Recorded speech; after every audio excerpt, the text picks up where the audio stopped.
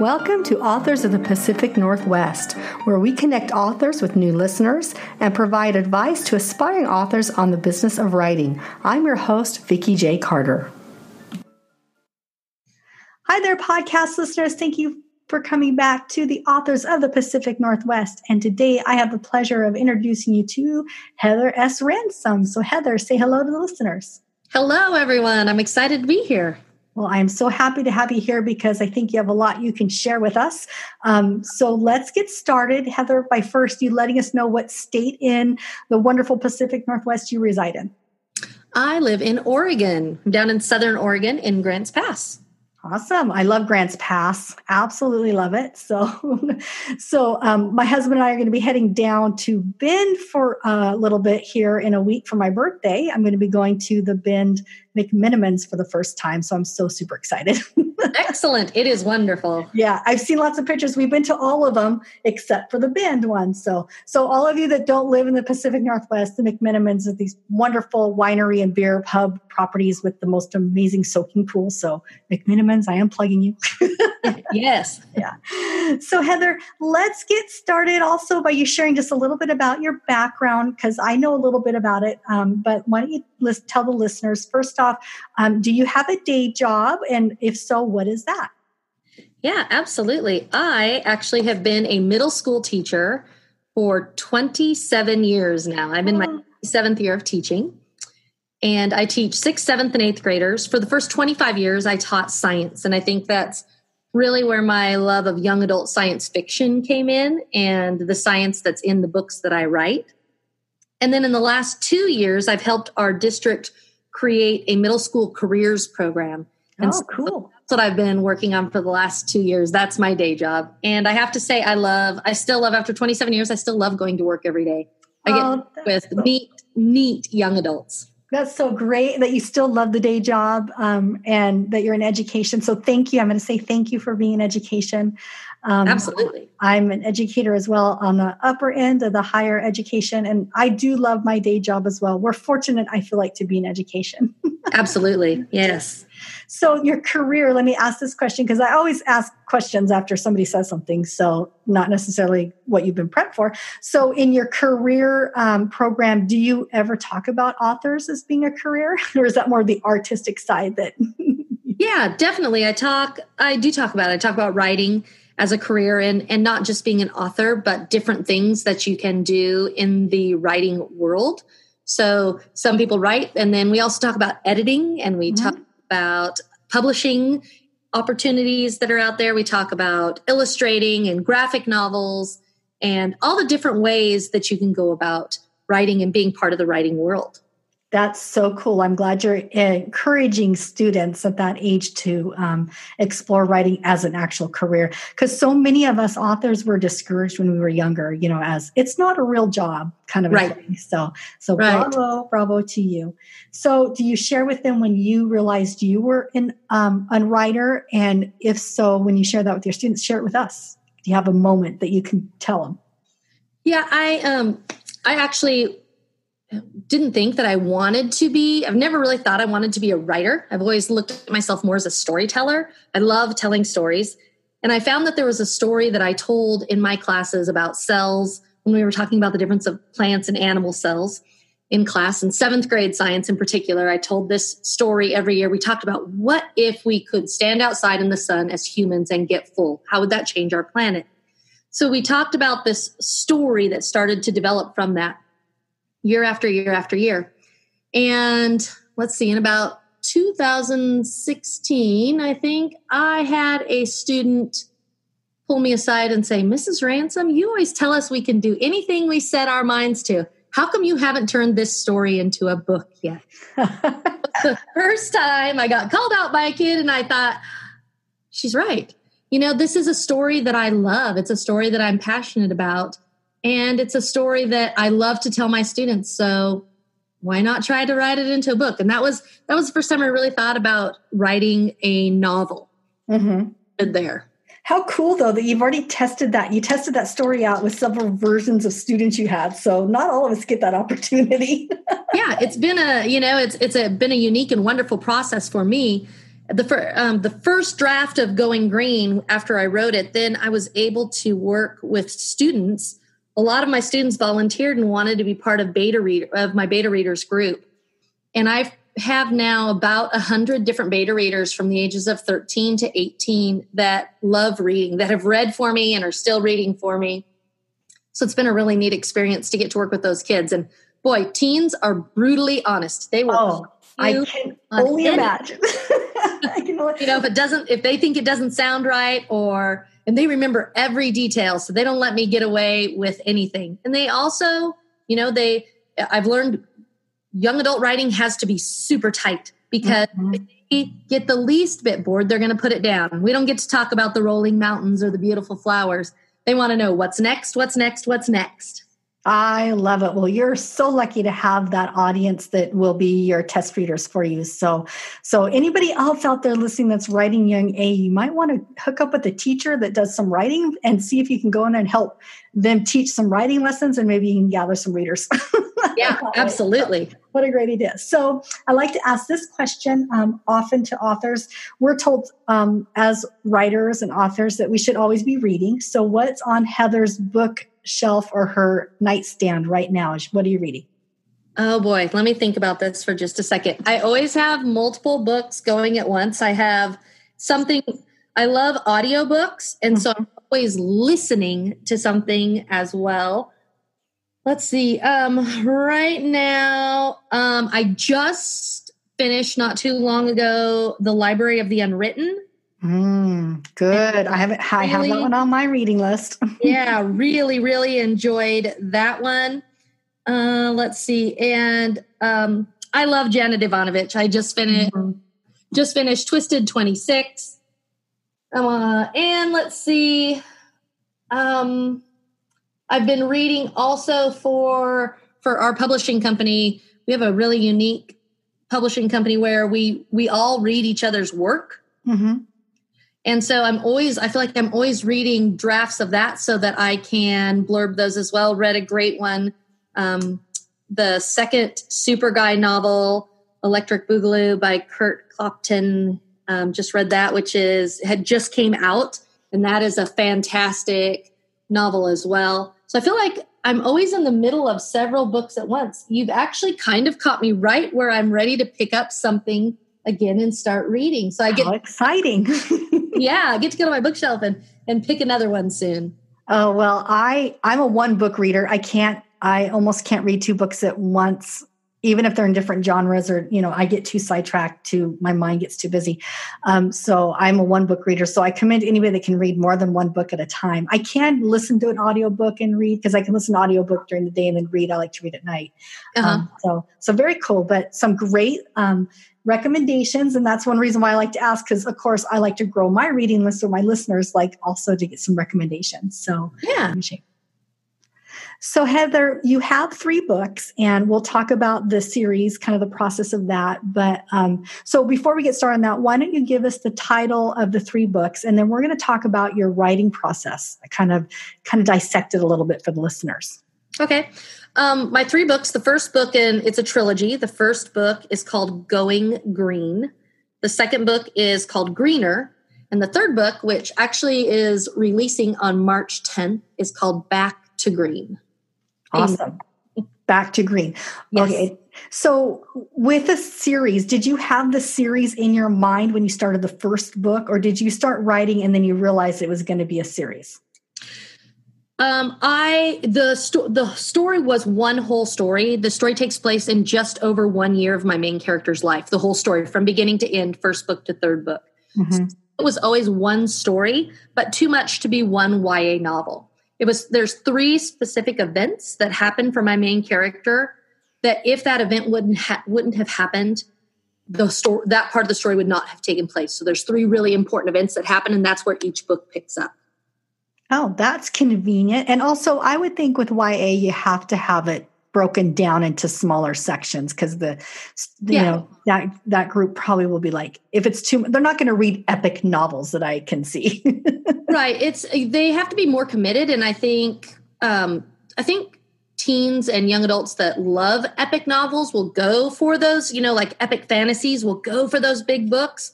But I think the majority are looking for a book, that's about between 300 and 400 pages. That's, around 75,000 to 85,000 words. That's really kind of what I see middle schoolers and high schoolers picking up. Perfect. Well, you talked a little bit about the readers as a part of kind of feedback that you get. Do you have other methods? I know you already have a science background, so did you have to conduct a lot of research as you were writing this, or from your background, was it just already planted in your mind? No, I still had to do a lot of research. 25 years of science background, there were things that I found. I tried to make the science in my book all based on things that are happening today that really, truly could come out of where we're at today. So did a lot of research there. Also, my main character plays the cello. I absolutely love the cello, and Calissa is my main character. She has always played the cello in my mind. I played the flute in 4th grade, and that's about it in terms of my musical experience. So I had to spend a lot of time researching just things like, what does it feel like to play the cello?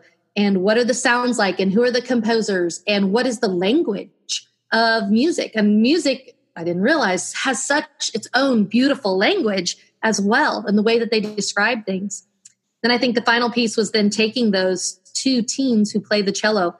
And I had one young man who was wonderful to work with. And he said, Mrs. Ransom, I have to tell you, there's 3 spots in your story where someone who really plays the cello will know that you don't. I said, well, let's sit down and talk about those. And so he gave me terminology of how he would talk about it. And he is just an incredible cello player. So that part was really interesting.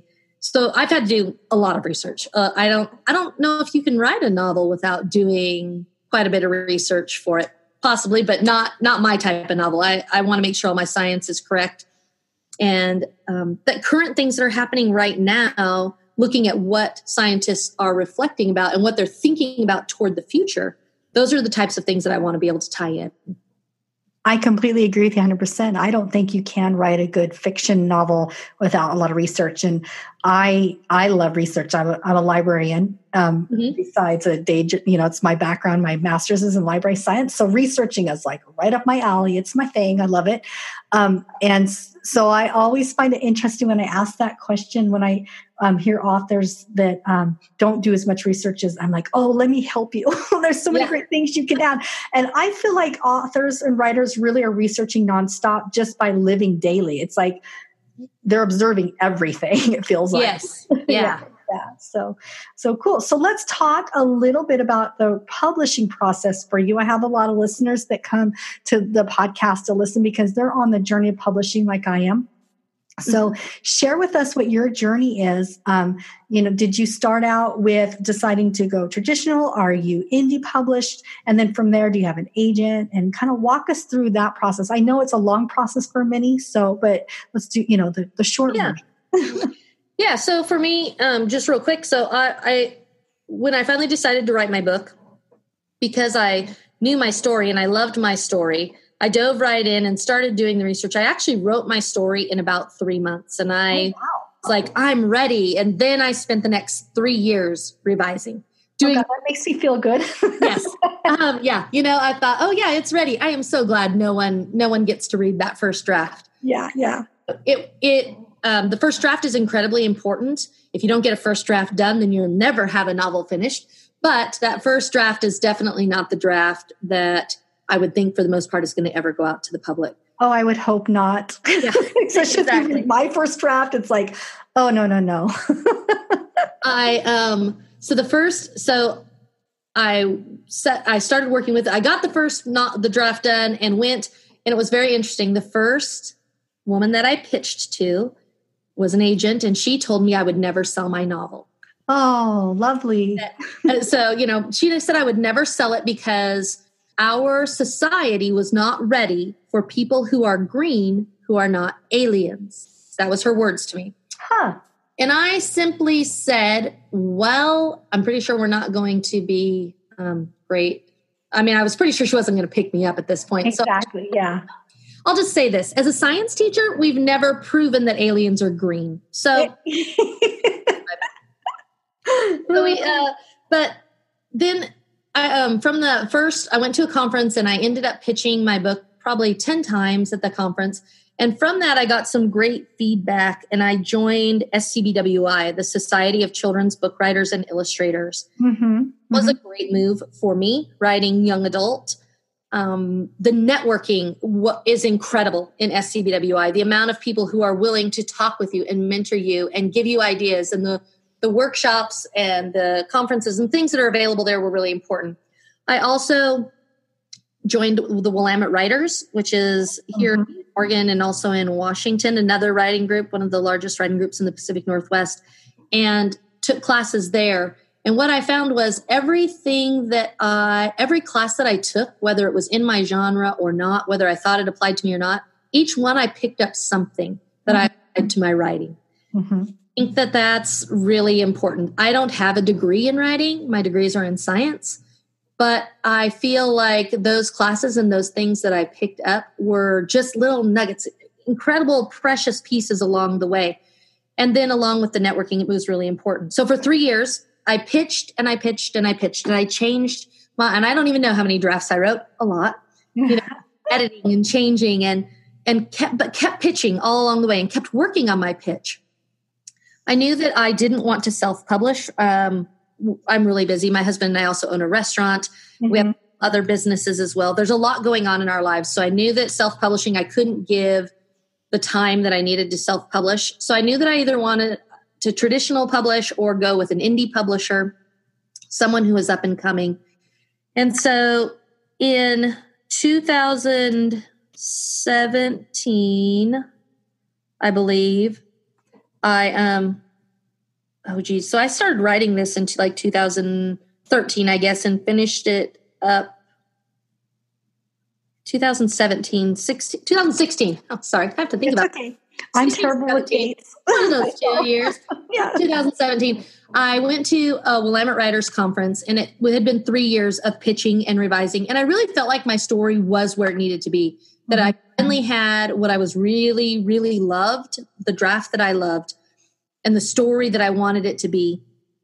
And I went to a Willamette Writers Conference, the big summer conference where there's people from the publishing industry and from both film and literature. And I thought, you know what? I'm going to go one more time and I'm going to pitch it here. And I didn't tell anyone this, but I thought, maybe if nobody picks it up this time, maybe this story was just meant for me and my students. And I've learned so much doing it. And it's been great. And I've made friends, and the networking, the people I've met along the way have been fantastic.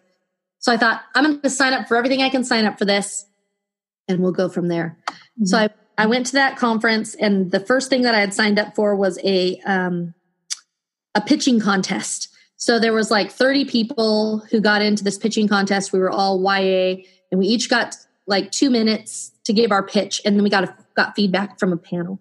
Oh, that's cool.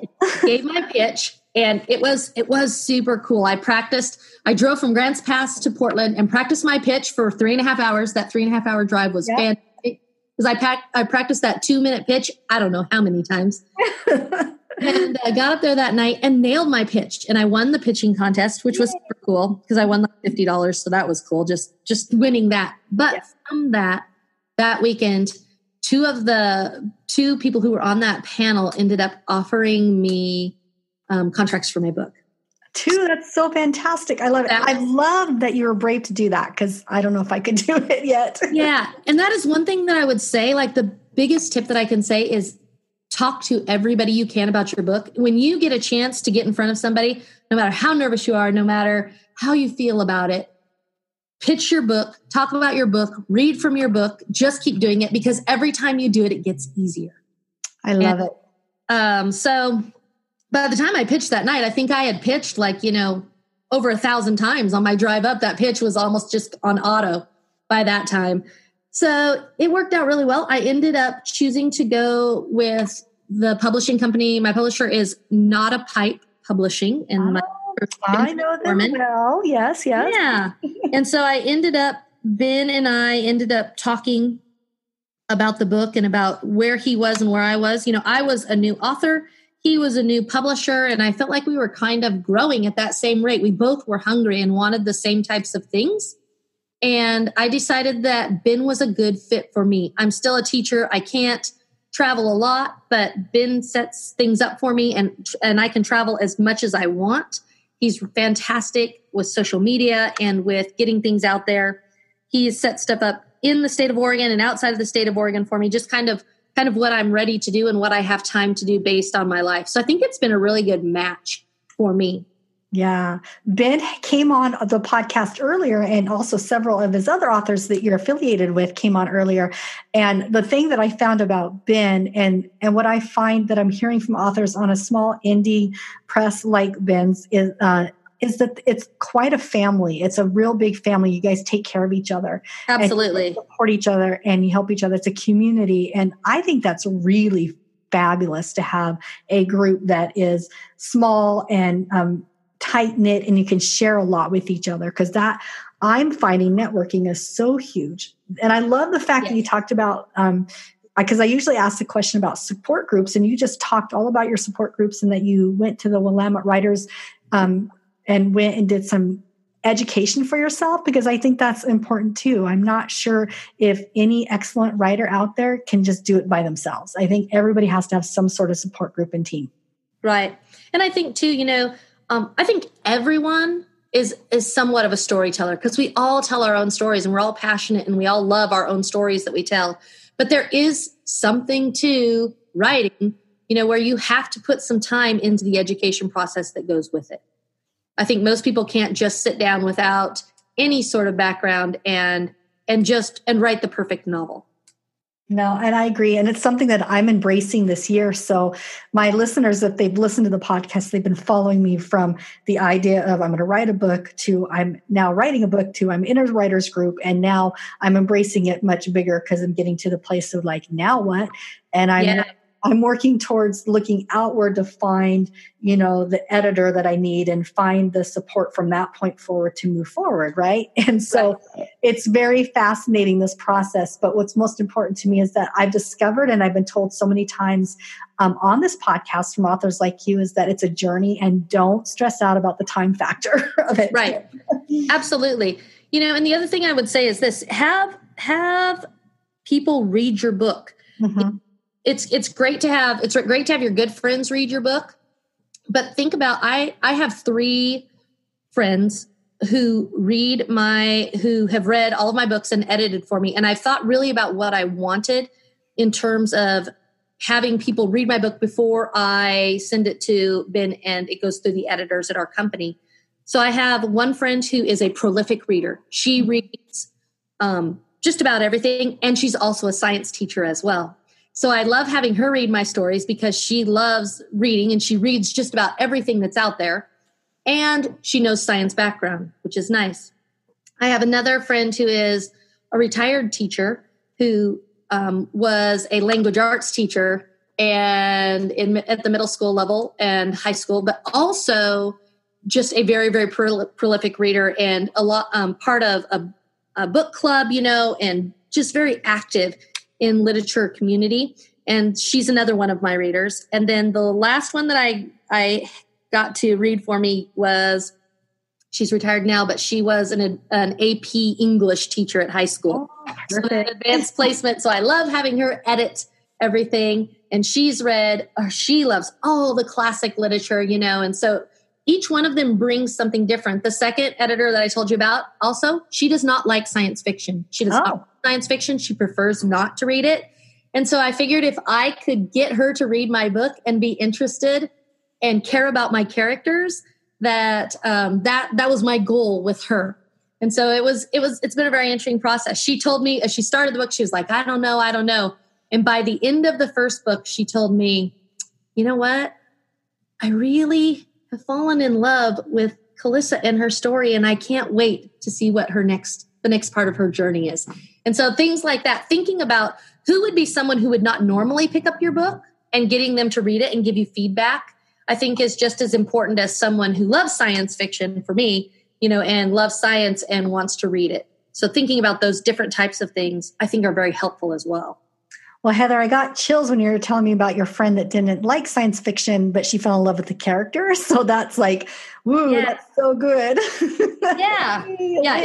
I was a little nervous. Mm-hmm. Yeah. I love it. Well, I'll share one little detail about the experience that I'm having with my writers group and the same thing. And then we're going to talk, we're going to start getting you ready for the reading because my listeners are like, okay, Vicki, I pulled into the parking spot at work. Can we listen to the reading? Right.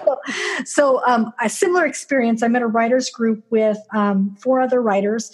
2 of them are crime writers. So they are, one actually is crime writer. One is around more like a lawyer. So all of his characters around the lawyer. He's a lawyer himself. Mm-hmm. So when I came in, so I'm writing historical fiction, and my first book is historical fiction, and it has a very strong female character in it around Queen Elizabeth I.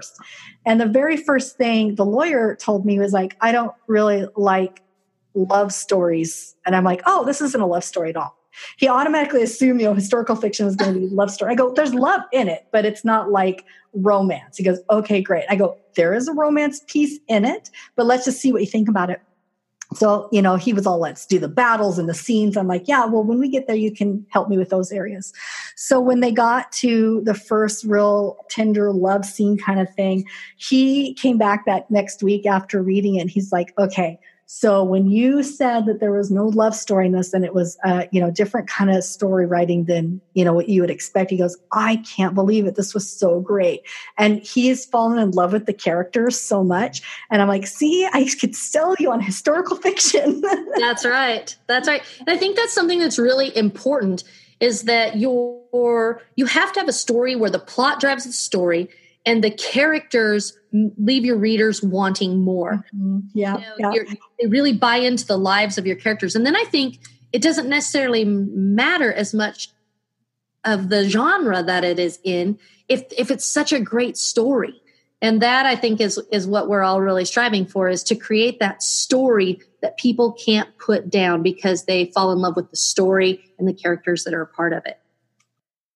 Heather is going to read from one of her books, one of the 3 in her trilogy. So Heather, before we get started, why don't you go ahead and give us the titles again and then set us up, because you might not be reading from the 3rd book, which is coming out in March. We were talking about maybe reading maybe around it or kind of, so set us up to give us enough information and background about what you're reading so that the listeners can settle in like I'm going to and listen to your reading. Yeah, so my 3rd book in the series is coming out March 10th. The first book in the trilogy is called Going Green. The second book in the trilogy is called Greener. And then the 3rd book is Back to Green. And I think that today for your readers, I think I'll go ahead and read just from the first chapter of Going Green. I think that it gives you a look really into Calissa's life. And as I said before, this story, the 3 books are really, it's just over 1 year of her life. And it's 3 important things that happen that send her life spiraling in 3 different directions based on what happened. And if the opening chapter of chapter 1 in each book had not happened, then this story would not have taken place. It wouldn't have happened the way the books came out. So I think I'll go ahead and read chapter 1 for you in book 1. Going Green. Here we go. Chapter 1. Pull it together, Calissa, I thought. This is not the time to lose it, not when you're this close. Still, I felt traces of panic, like tendrils, silently descending into my body through the crazy number of tubes inserted in me, leaving a feeling of dread rooted somewhere in the back of my brain. I tried to lie still. A relentless chill seeped up into my body. Not freezing, but close. I adjusted my legs just a little. Please, Miss Brentwood, you must be completely still. A gruff voice. My eyes fluttered open, but I couldn't focus. A white coat, disconnected movements, blurs of motion from across the room. I closed my eyes to stop the spinning. Soft, mechanical whispers slipped through the air, and sometimes voices. Nothing I could understand, just murmurs. My eyes opened again, and immediately another wave of nausea. I quickly squeezed them shut. Why can't I remember to keep them shut? I must have made a sound because a soft voice whispered in my ear, Don't try to talk. Relax. We're almost finished. A gloved hand brushed against my face. Think about something you enjoy. Visualize yourself and picture yourself a beautiful green while you're doing it. One more touch, and the hand with the voice was gone. The voice was right. In a few weeks, I'd be green. I had to finish the enhancement procedure. You must stay still, Miss Brentwood. The gruff voice was back. I hadn't even realized I'd moved again. I had to focus. I couldn't afford to mess this up. That's the end of chapter 1.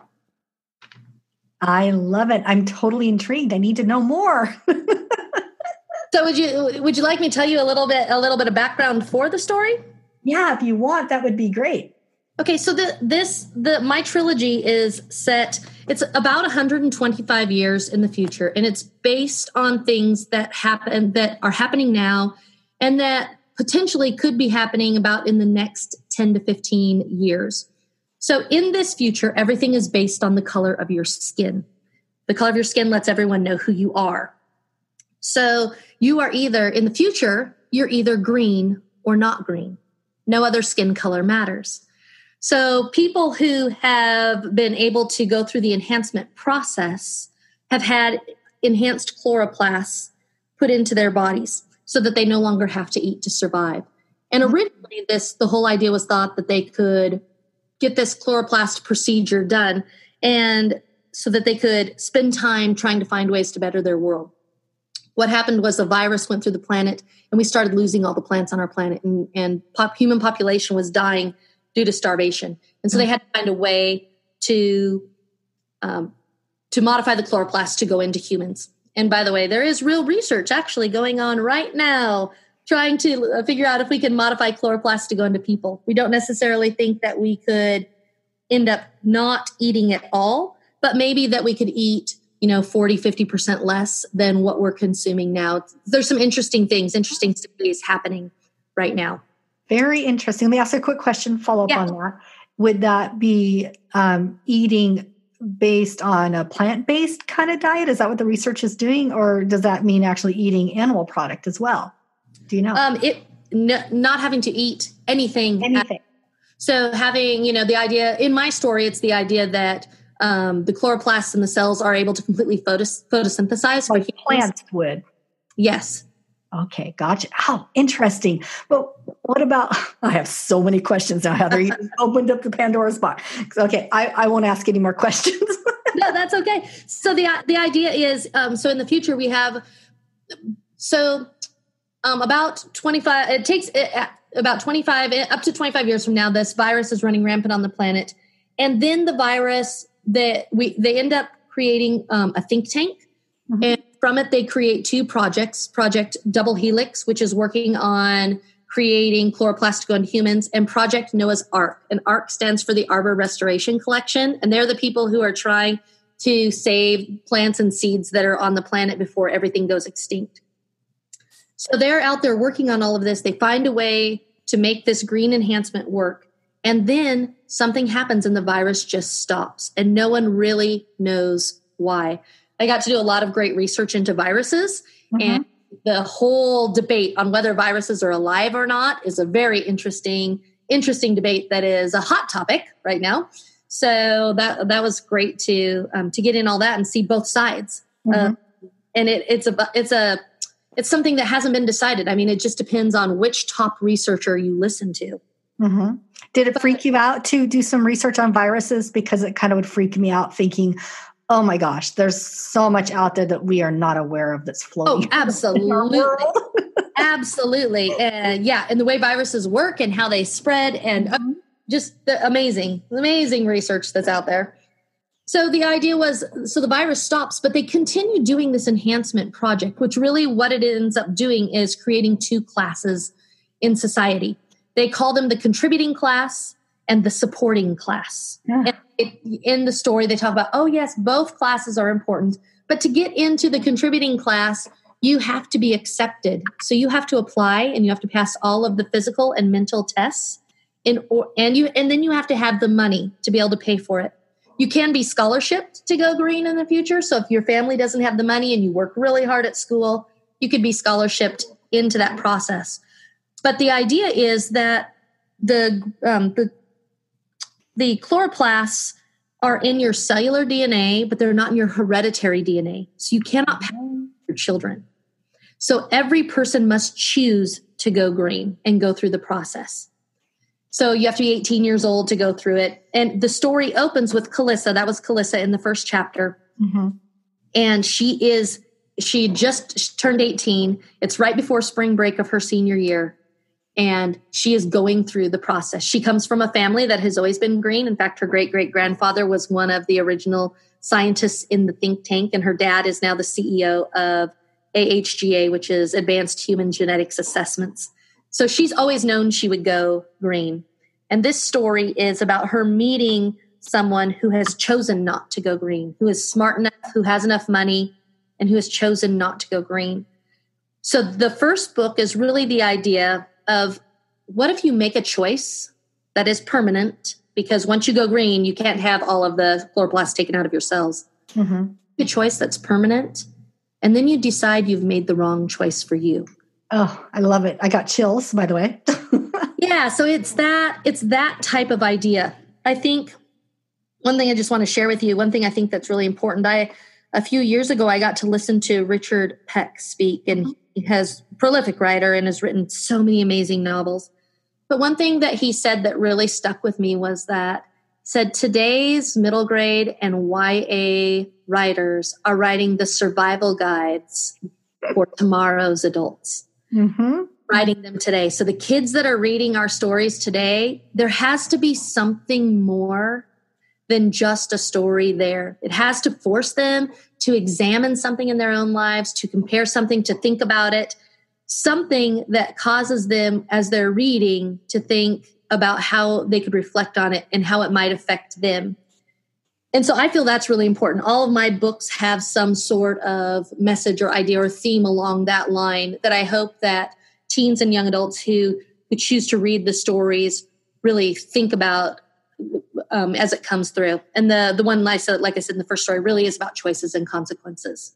I love it. Well, you've set it up for an amazing intrigue. I think my listeners are going to be like me, like, oh, I need to read all of these. And that's what I like about young adult books is that I enjoy them a lot because they're not necessarily adult, but they're higher level enough that they intrigue me. Maybe it's, I don't know. I just love them to death. So wonderful. So before we head out of the podcast, Heather, I know you have a lot of background. We didn't mention that your association with the Willamette Writers Group. So why don't you share that with us? And then also take us out with a final thought that you would share to somebody like me. You already gave a really great tip earlier on, but give us one more tip that you would share with somebody like me that's in the journey, not sure where or how to start this publication process. Okay. So first, Willamette Writers. So after I joined Willamette Writers and began going to classes and conferences, and they have local chapters all throughout the state of Oregon, and then also they have one in Vancouver, Washington now as well. Mm-hmm.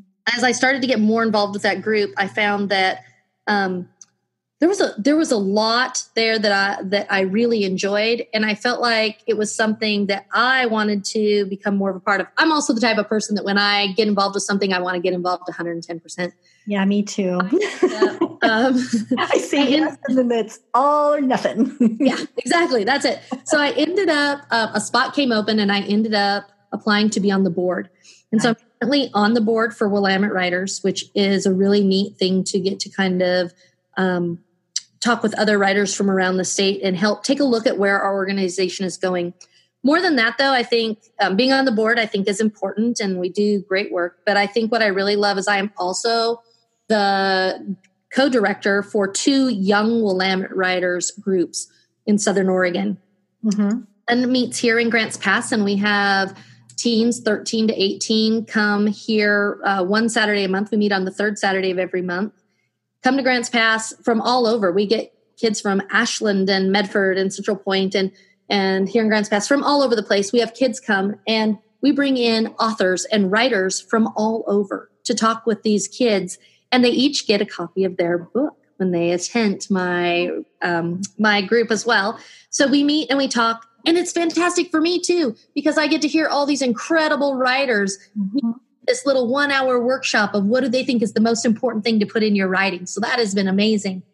And we just this year, just in January, just this month, we started up a chapter at the Oregon Youth Authority at the Rogue Valley Correctional Center. Mm-hmm. That is really cool too, because I'm getting to work with young men now who are in the prison system.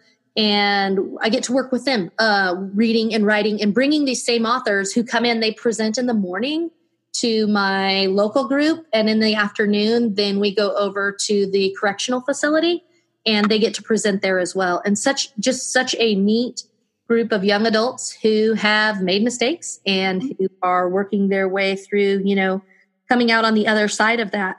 And to be able to be a part of possibly, planting a seed that helps change their future has been a really, really neat thing to be involved in as well. So that's been a really cool part of Willamette Writers for me, is to being able to help develop the Young Willamette Writers program and then to bring it into the correctional facility too.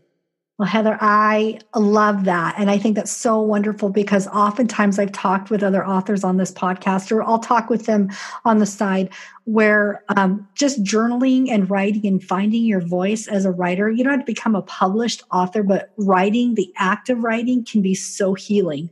Yes. And I think it's wonderful that you're sharing that with the young men in the correctional facility, but also with other young people out there that may not have that opportunity unless they go to a workshop like that and they get to experience what it's like to be a writer. And then maybe they'll be our future authors, right? Yes, absolutely. Absolutely. So wonderful.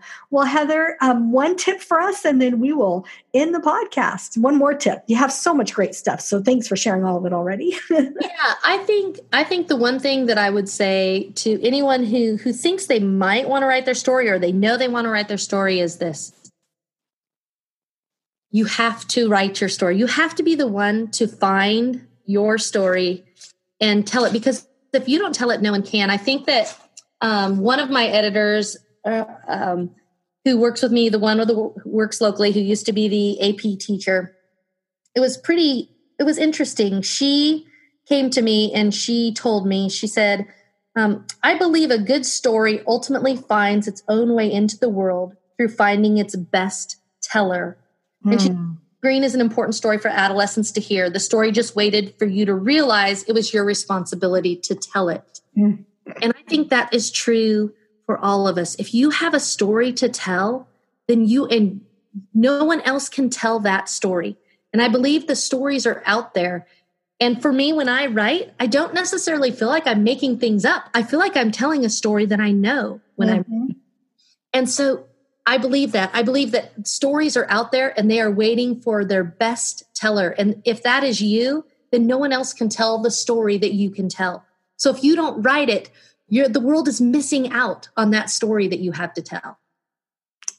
Oh, Heather, I love that. And it's speaking to me today because I feel like the one I'm working on, it's taking so long, but I want to make sure I tell her story so well. Yes. And so I keep going back and adding to it because, the character, she keeps coming to me. I know it sounds really weird, but she keeps coming to me.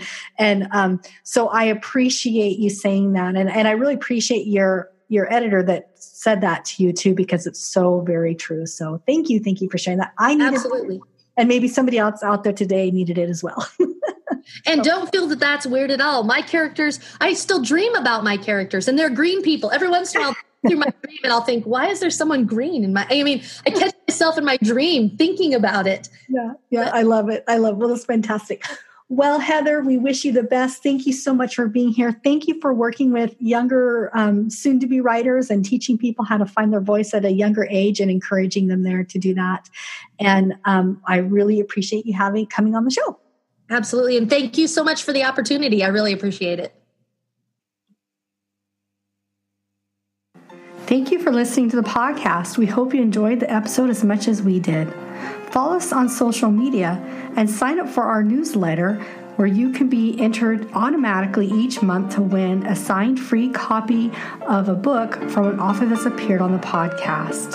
You can find out more at our website, www.squishpen.com. And finally, if you're an author in the Pacific Northwest and you would like to appear on the show, you can find out more on our website. So until next week, I hope you enjoy the journey. This is Vicki J. Carter signing off.